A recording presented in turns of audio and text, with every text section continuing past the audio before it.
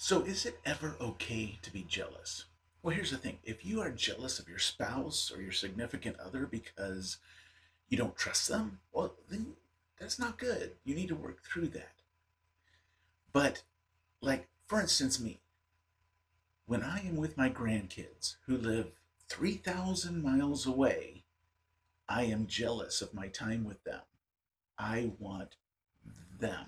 I don't want anybody else to have them. I want my time with them. And that's how our God is. He is jealous of his time with us, and he doesn't want to share it with anybody else. And that's who we're going to talk about today in our series on the names of God. We're looking at the name El Kanah.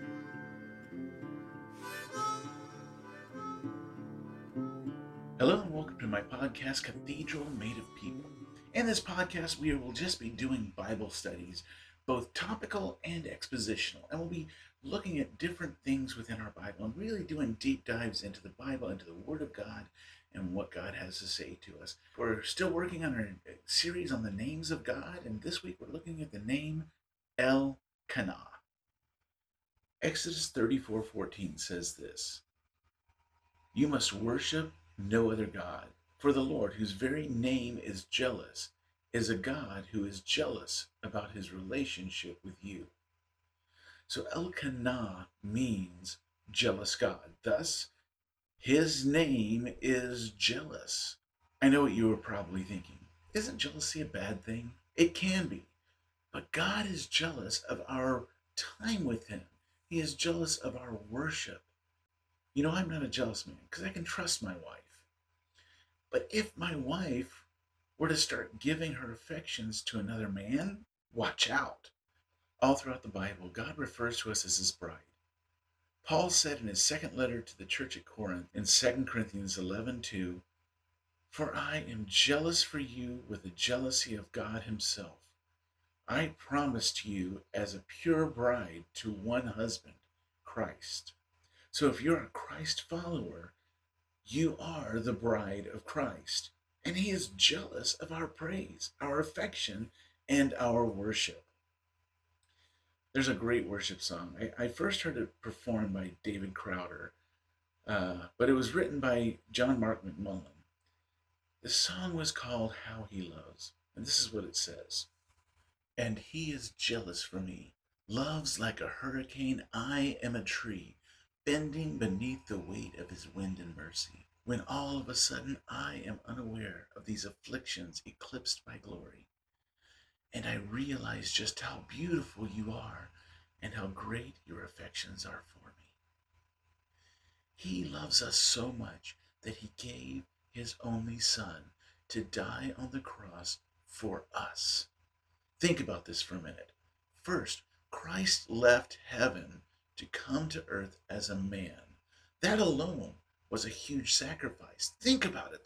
The beauty, the majesty, the perfection of heaven, where he is King of Kings and Lord of Lords, and he humbled himself to take on the form of a man.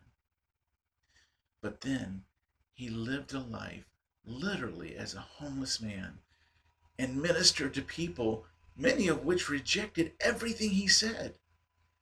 After that, he was beaten beyond recognition and hung on a cross to die.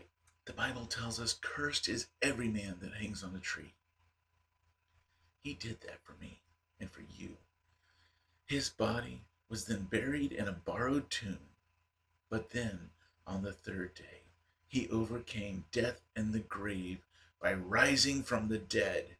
He did that for you and me, so we must praise him.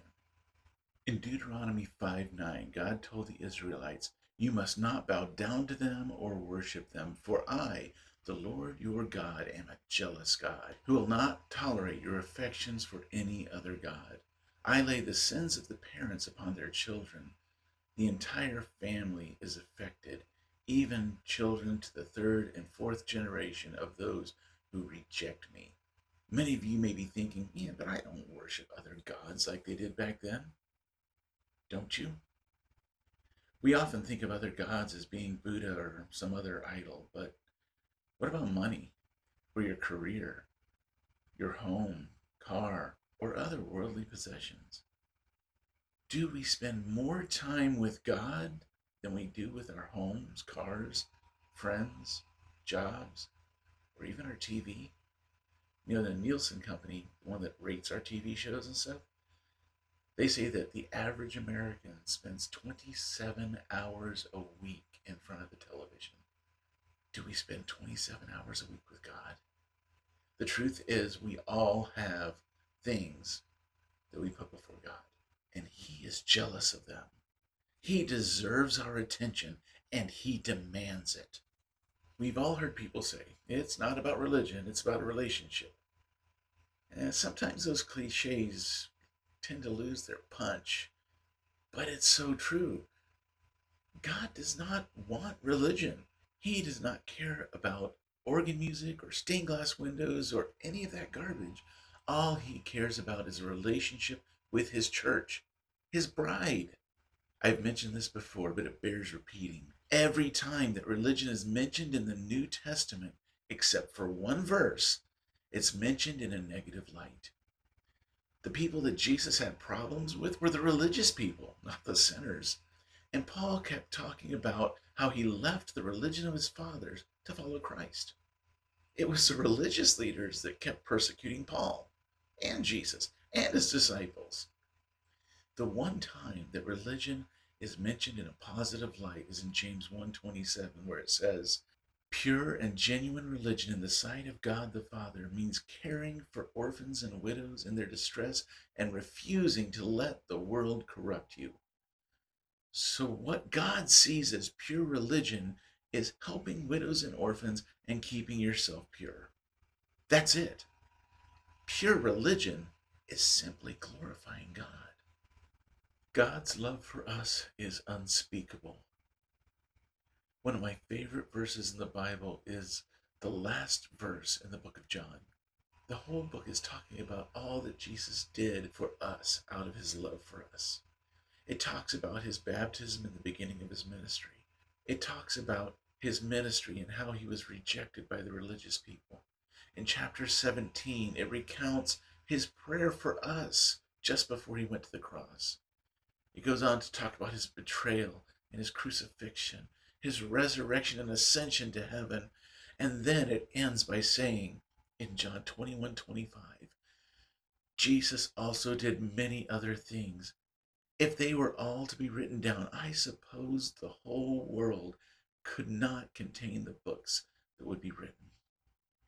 Stop for just a minute and think about what this verse is saying. Look around you at the room you are in right now and think about how many books it would take to fill that room. My office is small. It's about 12 by 12 with an 8-foot ceiling. So it's about 1,152 cubic feet. That means that if each book was about 1 cubic foot, it would take almost 1,200 books to fill this little office. But to write down all the things that Jesus did for us out of love, the world couldn't contain the books.